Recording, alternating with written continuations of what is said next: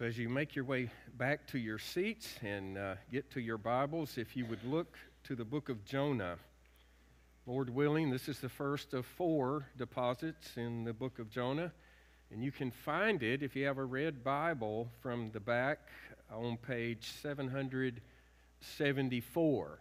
It's one of those minor prophets that are not so minor, but are kind of hard to find in the Bible. So page 774. And if those page numbers don't match your Bible, you can look in the contents page and find the page number, and no one will judge you, I promise. So if you found Jonah chapter 1, we're going to read the first 16 verses of that chapter. And again, if you're able, would you stand with me for the reading of God's holy, inerrant, and inspired word. Now hear the word of the Lord. Now the word of the Lord came to Jonah, the son of Amittai, saying, Arise and go to Nineveh, that great city, and call out against it, for their evil has come up before me. But Jonah rose to flee to Tarshish from the presence of the Lord. He went down to Joppa and found a ship going to Tarshish, so he paid the fare and went down into it to go with them to Tarshish, away from the presence of the Lord. But the Lord hurled a great wind upon the sea, and there was a mighty tempest on the sea, so that the ship threatened to break up. Then the mariners were afraid, and each cried out to his God. And they hurled the cargo that was in the ship into the sea to lighten it for them. But Jonah had gone down into the inner part of the ship and had lain down and was fast asleep. So the captain came and said to him, What do you mean, you sleeper? Arise, call out to your God. Perhaps the God will give a thought to us that we may not perish. And they said one to another, Come, let us cast lots, that we may know on whose account this evil has come upon us. So they cast lots, and the lot fell on Jonah. Then they said to him, Tell us on whose account this evil has come upon us. What is your occupation, and where do you come from? What is your country, and of what people are you? And he said to them, I am a Hebrew, and I fear the Lord, the God of heaven, who made the sea and the dry land. Then the men were exceedingly afraid, and they said to him, What is this you have done? For the men knew that he was fleeing from the presence of the Lord, because he had told them. Then they said to him, What shall we do to you, that the sea may quiet down for us? For the sea grew more and more tempestuous. And he said to them, Pick me up and hurl me into the sea. Then the sea will quiet down for you, for I know it is because of me that this great tempest has come upon you. Nevertheless, the men rowed hard to get back to the dry land, but they could not, for the sea grew more and more tempestuous against them. Therefore they called out to the Lord, O Lord, let us not perish for this man's life, and lay not on us innocent blood, for you, O Lord, have done as it pleased you. So they picked up Jonah and hurled him into the sea, and the sea ceased from its raging. Then the men feared the Lord exceedingly, and they offered a sacrifice to the Lord and made vows. Let's pray together. Our Father, we pray that in our time together, looking at this passage of Scripture, you may open our hearts to your great mercy. You are so kind to pursue us in mercy. And perhaps today there are some that are antagonistic to your relentless pursuit.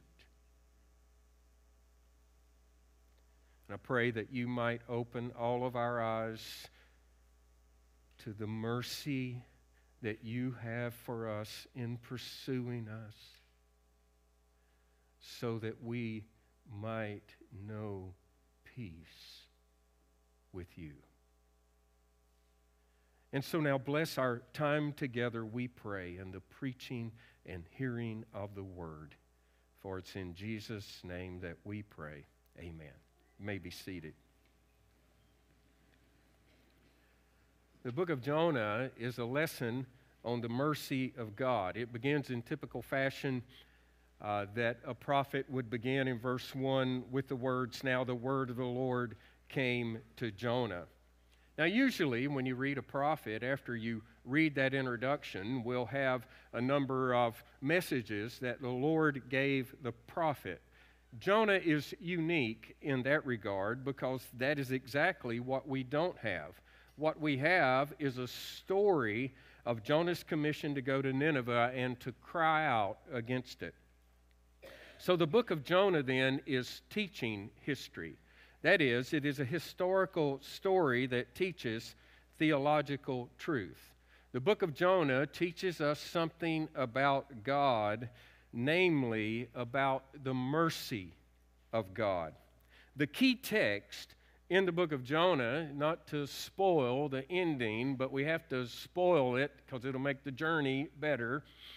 And so the key text is in chapter 4, verse 2, which says, "And he prayed to the Lord and said, O Lord, is not this what I said when I was yet in my country? This is why I made haste to flee to Tarshish, for I knew that you are a gracious for I knew you are a gracious God and merciful, slow to anger and abounding in steadfast love and relenting from disaster." So that's the key text, and it's taken from Exodus 34, the text that we read in the call to worship. The Lord, a God merciful and gracious, slow to anger, abounding in steadfast love and faithfulness, keeping steadfast love for thousands and forgiving iniquity and transgression and sin, but who will by no means clear the guilty, visiting the iniquity of the fathers on the children and the children's children to the third generation. Exodus 34, verses 6 and 7, is the lens through which we must learn to read the Old Testament. Our God is a merciful and kind God. Perhaps you read an Old Testament text and you think, gee, that's harsh. You've read it wrongly. Read the Old Testament looking for the mercy of God. God works in salvation and judgment to accomplish His redemptive purpose. Salvation is His primary work, keeping steadfast love for thousands, and judgment is His alien work, visiting iniquity simply to the third and fourth generation. Now, if we think it odd in verses 2 and 3 that when Jonah was commanded to go to Nineveh, he rose and fled to Tarshish, when we learn the lesson or the reason for his flight, it is even more shocking. He told us in verse 2 of chapter 4, he fled because he knew the character of God. We travel through the entire book of Jonah, through fleeing from God and being swallowed by a fish, preaching in Nineveh and the repentance of the Ninevites, before we get to chapter 4, verse 2, where the writer of Jonah, for the first time, reveals for us the reason that Jonah fled. He fled because of the merciful character of God. Doesn't that sound odd? He would have rather died than seen the Ninevites saved. And save them is exactly what God did. What a surprise. Our God is a surprisingly merciful God. Jesus said in the text that David read earlier that the men of Nineveh would rise up in judgment against his generation in Israel because they repented at the preaching of Jonah, and yet one greater than Jonah, the Son of God himself, was preaching to them. Now, the question comes to mind, if you're inquisitive, how did Jonah become so antagonistic to the Assyrians that he would flee? I mean, he's a prophet, by the way, that he would flee from God's commission to go to Nineveh. Well, this is not the first time we meet Jonah in the biblical text. He had had an illustrious prophetic career, and in fact, he was a prophet of the northern kingdom. When Jeroboam II came to the throne in Jonah's time, Israel had been suffering under constant attack from Syria and from Assyria for 60 years. God was using those two nations to discipline his people because they did what was evil in his sight. Every king of the northern kingdom did exactly what was evil in the sight of the Lord, and Jeroboam II was no exception to that rule. God had disciplined them to the point that they were teetering on collapse. Out of the sheer mercy of God, he changed their fortunes. And now we can pick up on this in 2 Kings 14 if you want to look, and if not, I'll just read it for you. When we have this appearance of Jonah. Jonah was the prophet who appeared in the time of Jeroboam II, and he prophesied of the coming prosperity of Israel despite their wickedness and rebellion against God. And so the scripture tells us, for example, in 2 Kings 14 about Jeroboam II, and he did what was evil in the sight of the Lord. He did not depart from all the sins of Jeroboam, the son of Nebat, that is the first king of the northern kingdom, which he made Israel to sin. He restored the border of Israel from Lebo-Hamath as far as the sea of the Arabah, according to the word of the Lord, the God of Israel, which he spoke by his servant Jonah, the son of Amittai, the prophet who was from Gath-hepher. For the Lord saw the affliction of Israel was very bitter, for there was none left, bond or free, and there was none to help Israel. But the Lord had not said he would blot out the name of Israel from under heaven, so he saved them by the hand of Jeroboam, the son of Joash. Out of the sheer mercy and grace of God, he preserved his undeserving people. At that time, Assyria immediately fell into decline, and Nineveh was the principal city of Assyria. Jonah was not in the Assyrian fan club. He was angry because of the way his people had suffered at their hands, and now they were on the ropes, and Jonah's people were prospering at the word that Jonah spoke to them, and God of all things said, Jonah, arise and go to Nineveh, that great city, and call out against it. Why would Jonah oppose that? I would think that's fish bait for a prophet. Call out against them, I will be happy to. Jonah didn't want to go because he understood the character of God. He was a good reader of his Old Testament. He knew about Exodus 34, and he knew that God is a merciful God full of steadfast love and kindness, and that he forgives sin and iniquity and transgression. And he thought, if I go there and preach to them, I know exactly what's going to happen. God has a purpose of grace for them, and the Ninevites are going to repent, and then God's going to spare them, and I cannot tolerate that situation. Now, with that background in mind, I don't want us to look down on Jonah. Jesus had a very positive assessment of Jonah. In fact, the experience of Jonah has the privilege of being a sign of the death and resurrection of the Lord Jesus. Jonah was a good prophet who struggled with the character of God. We struggle with God's mercy too. Jonah helps us grapple with God's character, the universal reach of divine mercy, His concern for all people, perhaps people for whom we have no concern, and He reminds us of our own need for mercy.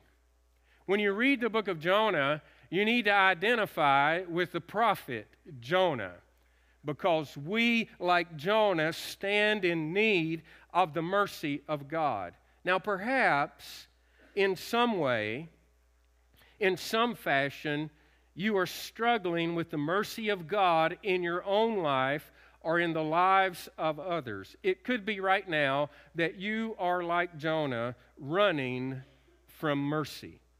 So as we look at this text together, the application is going to be housed within the points as well, because I think these things are true of all of us. And I want you to notice first the foolishness of running from God's presence.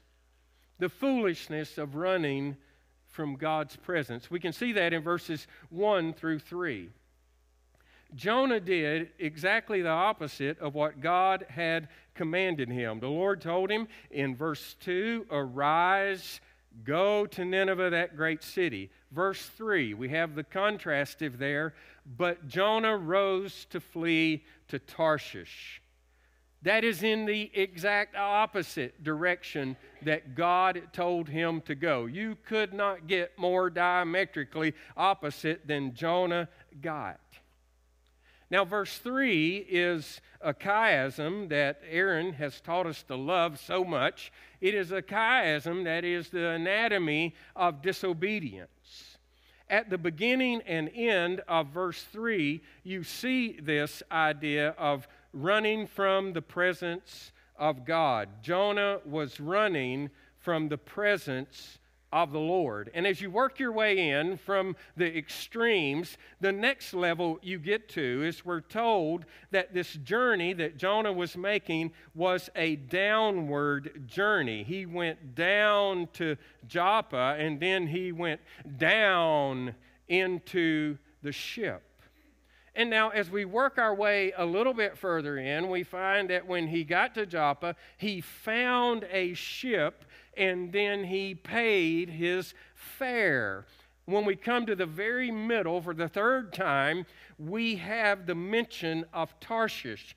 Jonah was heading for Tarshish, probably somewhere in Spain, and it is the place where Jonah feels that he can escape the presence of God. To move away from God is always a downward journey. You can see Jonah go down, just like dropping in the water. Bloop, bloop, bloop. There he goes. That's Jonah in the book of Jonah. He went down to Joppa. So the writer is very entertaining, isn't he? We're meant to look at this and laugh because it's a bit funny. He went down to Joppa, verse 3, down into the ship.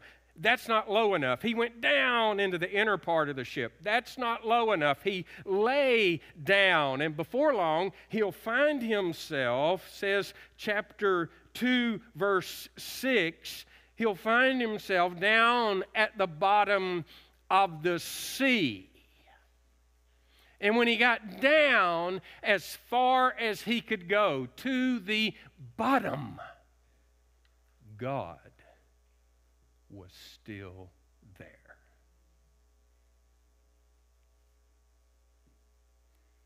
The presence of God from which Jonah flees is that sacred place before the face of God. Every time he would gather with the people of God in the house of God, he would hear the call of God, "Arise and go to Nineveh." Jonah wanted the voice to stop. He wanted the call to go away. Jonah's life was a contradiction. When he got the good word from the Lord for the northern kingdom of Israel, that they were going to have years of prosperity under Jeroboam II, he was thrilled to give that message, even though he knew in his own heart that Israel did not deserve it. They had been in idolatry from their inception. They continued in idolatry, and they were carried off into captivity because they were idolatrous. Jonah knew they did not deserve it. They were not less guilty or more deserving than the Assyrians. Those categories are meaningless when you're talking about relating to God. Who is more deserving? Who is less guilty? Jonah was so happy to see his wicked and rebellious people prosper, but he could not stomach that God might be merciful to Nineveh. We can be under the impression that what determines whether we do what God wants us to do is whether or not we like it or agree with it. Sometimes God gives us things to do that we absolutely love. Sometimes He bids us do things we would just simply rather not do. God is into making His character known and developing ours. At the end of the road, you don't want to travel. You may find the greatest treasure of your life. Stop running from the mercy of God. He has not put you in a place of contempt.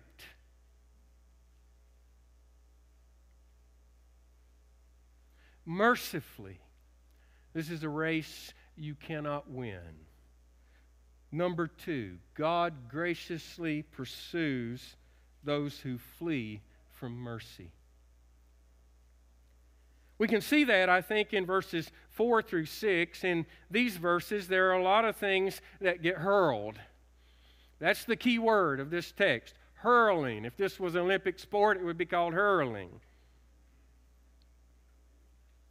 A lot of things get hurled, starting with the Lord in verse 4, hurling a great wind upon the sea. And then in verse 5, the sailors hurl the cargo of the ship, and at last, most famously, they hurl Jonah.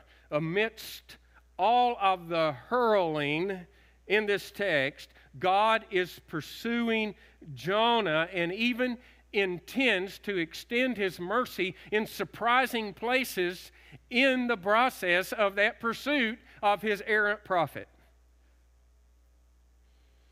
The storm God hurled on the sea, the sailors know, is no ordinary storm. You can see the situation in their dire reaction. They are afraid, and rightfully so. And so the text tells us they were afraid, and they cried out each to his God in verse 9, and then they hurled their cargo into the sea. They were a polytheistic people. They didn't know which god might have been offended, nor which sailor may have offended said god. And so they went through their Rolodex of gods. Let's cry out to all the gods, and perhaps if we hit on the right one, then He will save us. And by the way, while we're waiting on that, let's lighten the ship and throw the cargo overboard. If one doesn't work, perhaps the other will. You could not find a picture of less concern than what you see in verse 5. Because we have the sailors then, in light of God hurling the storm, were afraid, but there's the prophet of God. He had gone down into the inner part of the ship, and he had lain down, and he was fast asleep. Now, I don't know how you sleep fast, but however you do it, that's what he was doing. He couldn't wake up. I don't think I'm pressing the text too far when I say that the desperation of the sailors is the common characteristic of the world without God. Can we not just look out and see, brothers and sisters, that we live in desperate times? Everybody wants to be saved. The world is filled with people who are perishing and crying out, yet at the same time are antagonistic to the gospel. They want to be saved, but they don't want the medicine. We want to be saved, but we don't want to leave our sin. Our culture's desperate, and the desperation manifests itself in a multiplicities of ways. To my chagrin, I live in the generation that invented the selfie.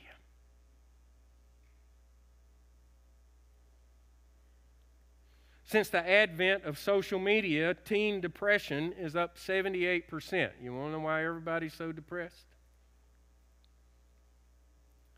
The people who develop that stuff will not even let their own children use it. There are people out there that make videos of themselves talking, even having mental breakdowns, and they post them on YouTube for public consumption. That is not an example of a healthy society, by the way. Our narcissism has reached the point that we think we can choose our sex, and we go so far as to mutilate confused children. A mom was in the waiting room with her young son, and the little boy looked up at his mom, just 3 or 4 years old, and he said, "Mom, am I a boy?" And she said, "Honey, you just be you." My head exploded. There's still fragments of it on the wall. We confuse our kids in our ignorance, and we mutilate them in our arrogance. When a woman seeks to abort her child, she's desperate.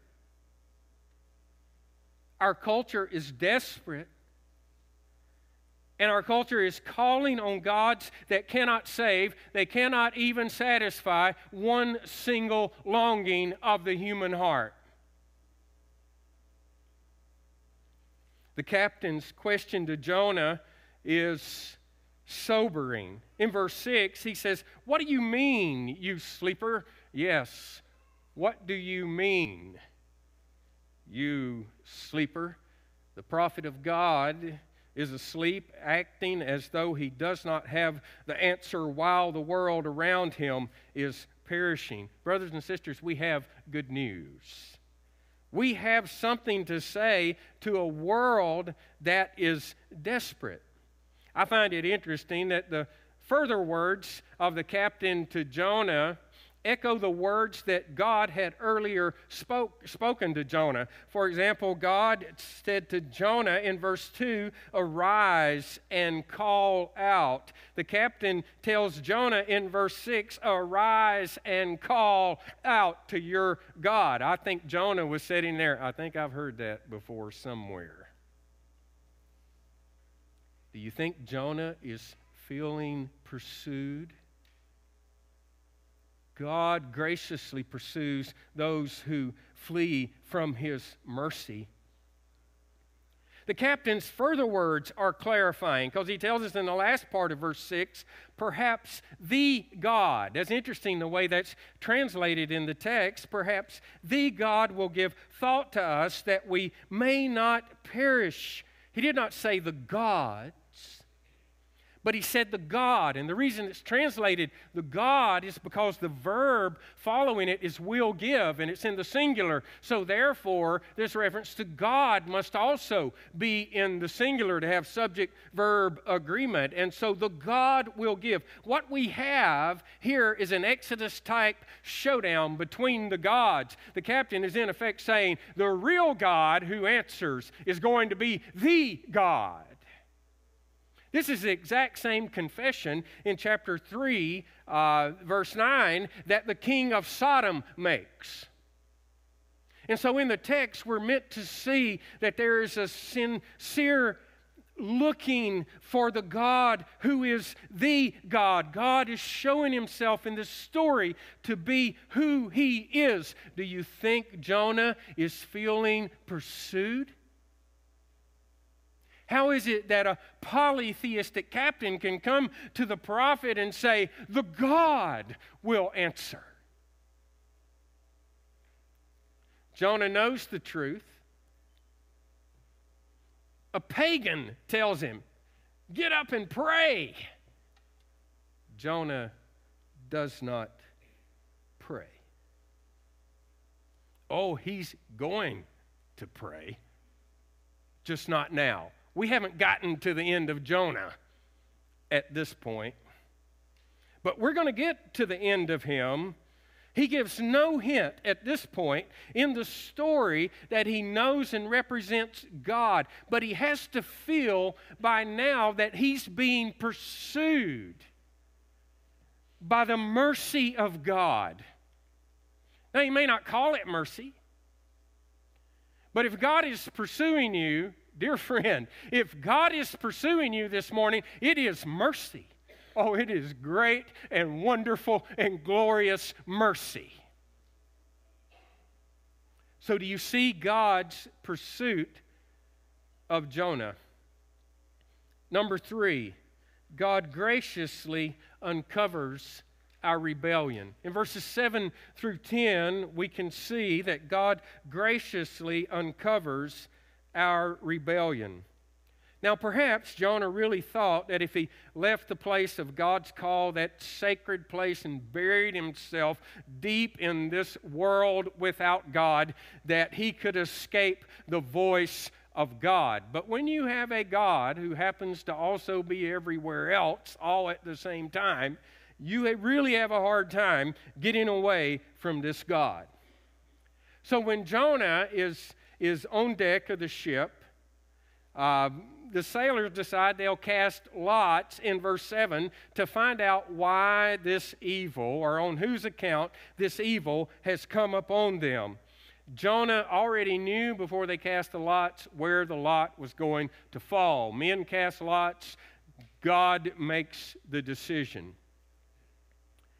Jonah, the sailors realize, is the key to knowing why this evil had come upon them. And so in verse 8, there's a storm going on, right? And it's really serious. And so we have to get the sense of urgency here.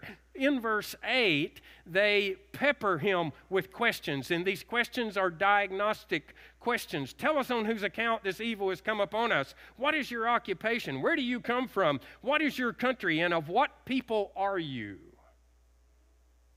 What they're trying to determine is who's Jonah's God. He's apparently offended him. We have to determine who that God is that we may call on him. Many pagan cultures today, polytheistic cultures, still look at relationships and place of origin to determine the cause of catastrophe. When they heard Jonah's answer, they were all the more afraid. Jonah answered in verse 9, "I am a Hebrew, and I fear the Lord, the God of heaven, who made the sea and the dry land." I would take a little exception with Jonah here, and I would say you fear the Lord, but you don't act like you fear the Lord. In fact, these sailors, these pagans on this ship, are having more respect for God than you as the prophet of God, Jonah, have for God at this moment. Now you can see the progression of fear in this text, and we're meant to see it. In verse 5, the sailors fear the storm, and now they fear even more because they understand that Jonah has offended the God of heaven who made the sea and the dry land. Mercifully, we have a narrator's note in the last part of verse 10 that tells us that in this confession that Jonah made, apparently he had explained to the sailors that he was fleeing from the presence of the Lord because the Lord had told him to go to Nineveh. And their exclamation says it all. What is this you have done? Any reasonable person knows that you cannot flee the God of heaven who made the sea and the dry land. And besides that, if you're fleeing him on the sea, that is the wrong mode of transportation. He just said he's the God of the sea.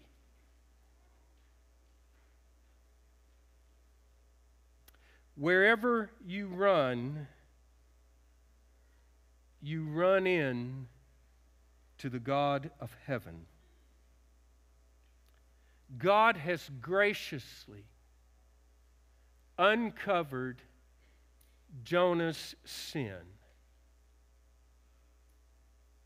Brothers and sisters, when God uncovers your sin, it is a merciful thing.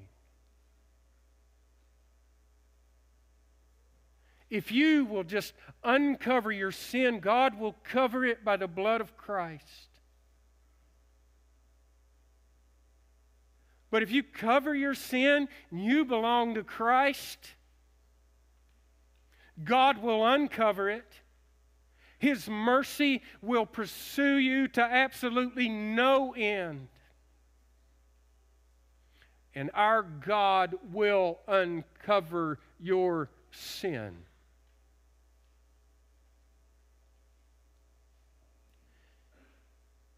Number 4, God will accomplish His purpose in us and the world despite our rebellion. You can see that in verses 11 through 16.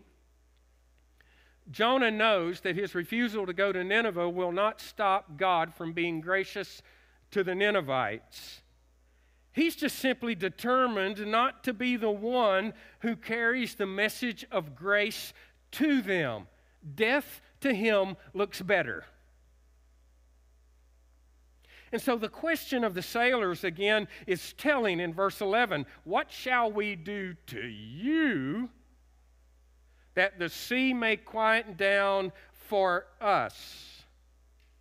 The situation is getting worse by the moment. The text tells us that the sea grew more and more tempestuous. In fact, that phrase is said again in verse 13. So things are getting worse and worse. Doing nothing's not an option. And Jonah says the solution is, pick me up and cast me into the sea, and the sea will quiet down for you, for I know that it is because of me this tempest has come upon you. On the one hand, we look at that and we say, that is commendable, Jonah. You are willing to be cast overboard so that these sailors may live. It seems that the options here are everybody dies or Jonah dies. But by choosing the nuclear option, Jonah is still acting in his rebellion. God may save the Ninevites. He's just not going to do it through me. I can trump the storm. I'll go into the sea.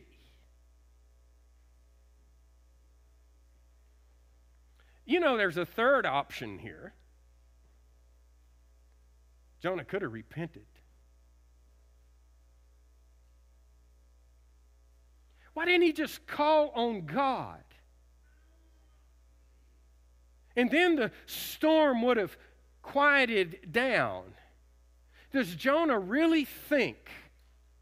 Does he really think that if God wants him to go to Nineveh, being cast in the sea is going to get him off the hook? Does he think that it's that easy to escape the bidding of the God who made the earth and the sky and the sea? The sailors are like, no, the nuclear option is unacceptable. We're not going to do that. And so verse 13, they work all the harder. They row. We got to get back to shore so that we can save this prophet. They are showing to Jonah the mercy of God, something Jonah is unwilling to show to them.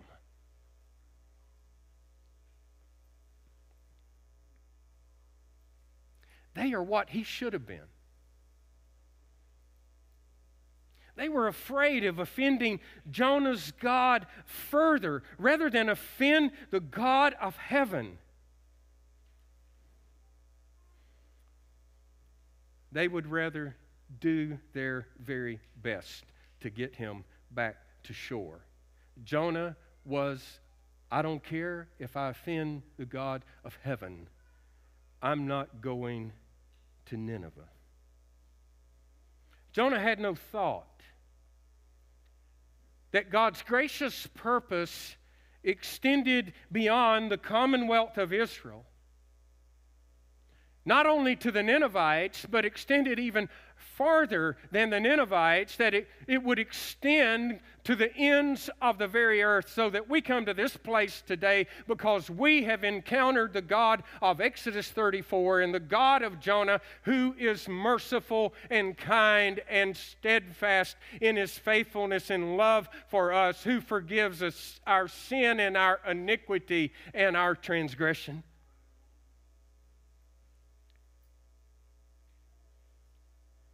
I think sometimes we dwell in orthodoxy so long that we lose sight of what's being said. It all just becomes, our motto. We recite the creed and we don't pay attention to the words. We just go through the motions and that's it. If Jonah had listened to his own confession, I fear Yahweh, the God of Israel, who is the God of heaven, who made the sea and the dry land. He would have understood that the whole world belongs to God and he rules it, and he is a God who is merciful and kind. He has a purpose of grace for this world that will make his name exceedingly great in the world.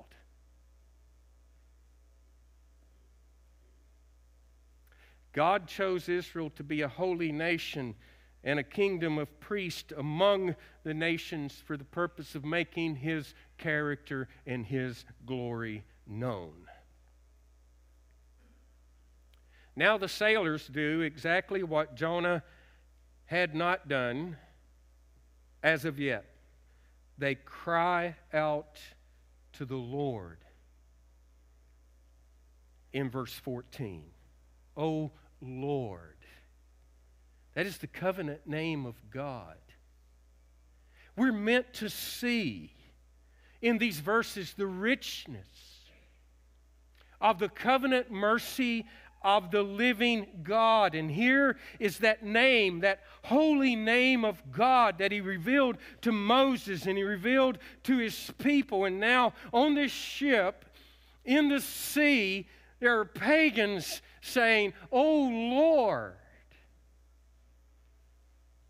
Let us not perish for this man's life, and lay not on us innocent blood, for you, O Lord, have done as it pleased you. This is the confession of faith of the Israelite. Our God who dwells in the heaven does as it pleases him. Isn't that an amazing confession? Listen to their reasoning of faith. They're rowing hard to get back. God had closed off every avenue of escape for them except one: throwing Jonah overboard. And it's with fear that they picked Jonah up and hurled him into the sea. Now you have to ask some questions of the story. One is, why didn't Jonah just jump?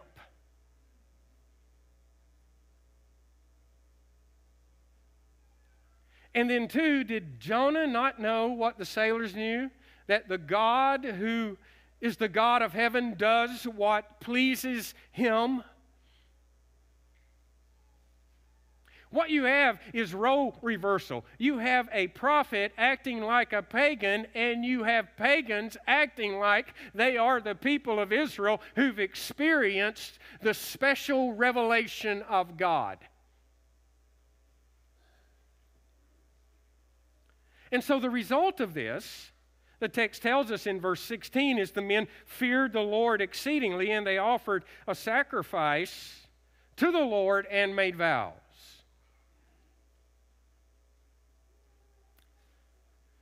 You see the progression of their fear. They have an outright pagan fear in verse 5 of the gods.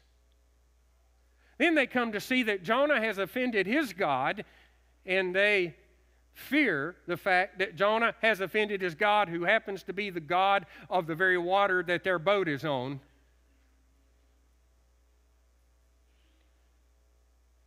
And now they fear the Lord himself. Fear is a synonym in the text for faith and for worship that it produces. And so here we see them rightly fearing the Lord and giving expression to that in offering a sacrifice and then making vows, that is, committing their future to the God of heaven, who is the God of the sea and the dry land. The interesting thing about this language is loaded, because sacrifices and vows in verse 16, it's rare to find it together in the Old Testament.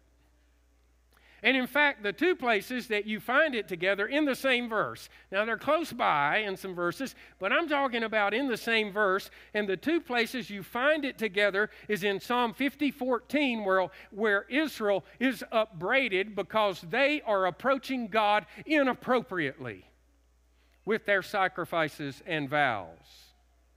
And the place where it's used positively is in Isaiah 19, where the Gentile nations are offering sacrifices and vows to the God of heaven. They're acting like the people of God because God in His mercy has made them be so.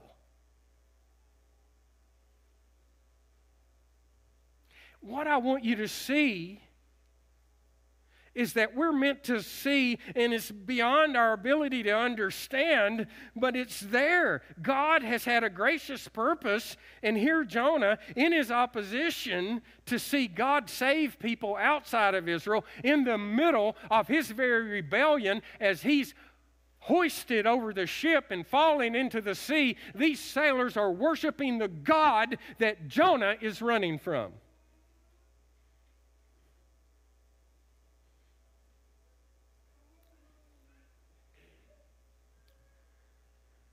What a challenging text to the people of God.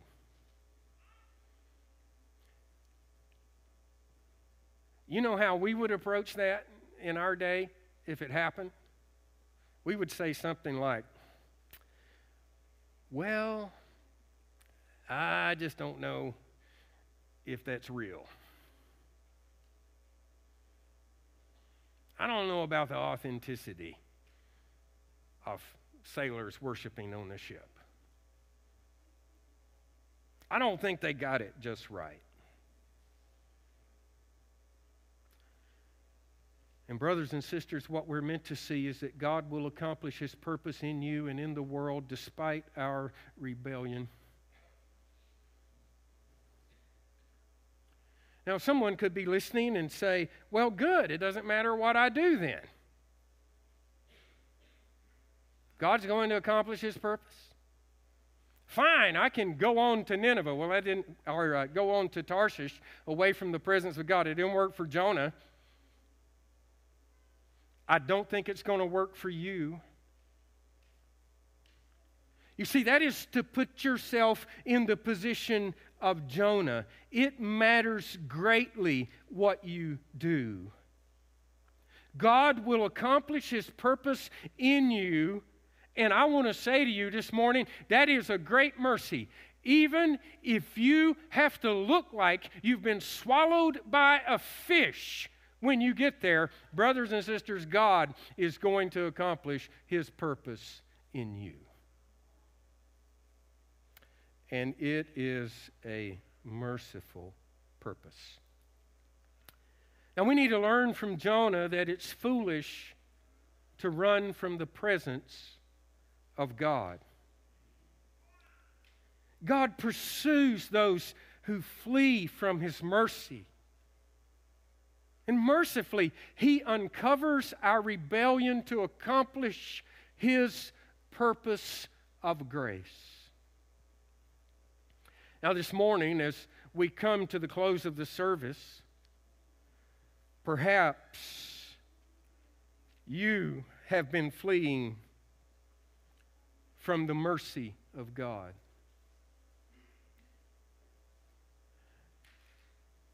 And I want to encourage you, stop running and embrace God's mercy.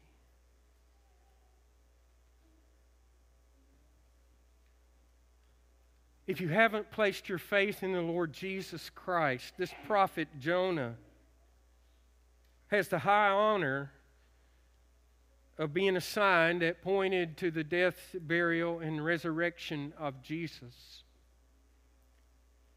Jesus died for sins, and He rose again the third day, that those who repent of their sin and place their faith in Him would know the mercy of God. And so I want to encourage you this morning, if you have not placed your faith in Christ, to do so. We're going to come to the Lord's Supper together this morning. And if you haven't placed your faith in Christ, we want to ask you to abstain. And when we come by, you can just walk by and not take the supper. We don't want to push you away. We want to invite you in. And the way to come in is by placing your faith in the Lord Jesus Christ. And just like we saw the Stacys do this morning, you confess your faith in Christ through baptism. And then you come to the table for table fellowship with the people of God. If you are a member of an evangelical church in good standing, we invite you to come to the table this morning. The way we'll come to the table is, as we do every Sunday, if you're in the main part of the sanctuary here, you'll go to the outside of your rows and circle around back to the inside and then back in to your seats. The cups are stacked in the trays so that you grab one stack. It has 2 cups, one with bread and one with juice. And then there'll be a pastor over in the overflow area who will have servings for you, and you can go around and get a serving of communion as well. And then when we all get back to our seats, we will eat and drink together as we give thanks to the Lord Jesus Christ, who loved us and gave Himself for us. And so as the band comes, I want to ask you to bow your heads, and this can be a time of preparation for you to come to the table. Perhaps you have sinned greatly, and you're thinking, I'm a believer, but I've sinned greatly. Should I come to the table? You should run to the table, asking God for the forgiveness of sin and cleansing that He brings in your life. And so would you today bow your head as the band comes, and then we'll come to the table together.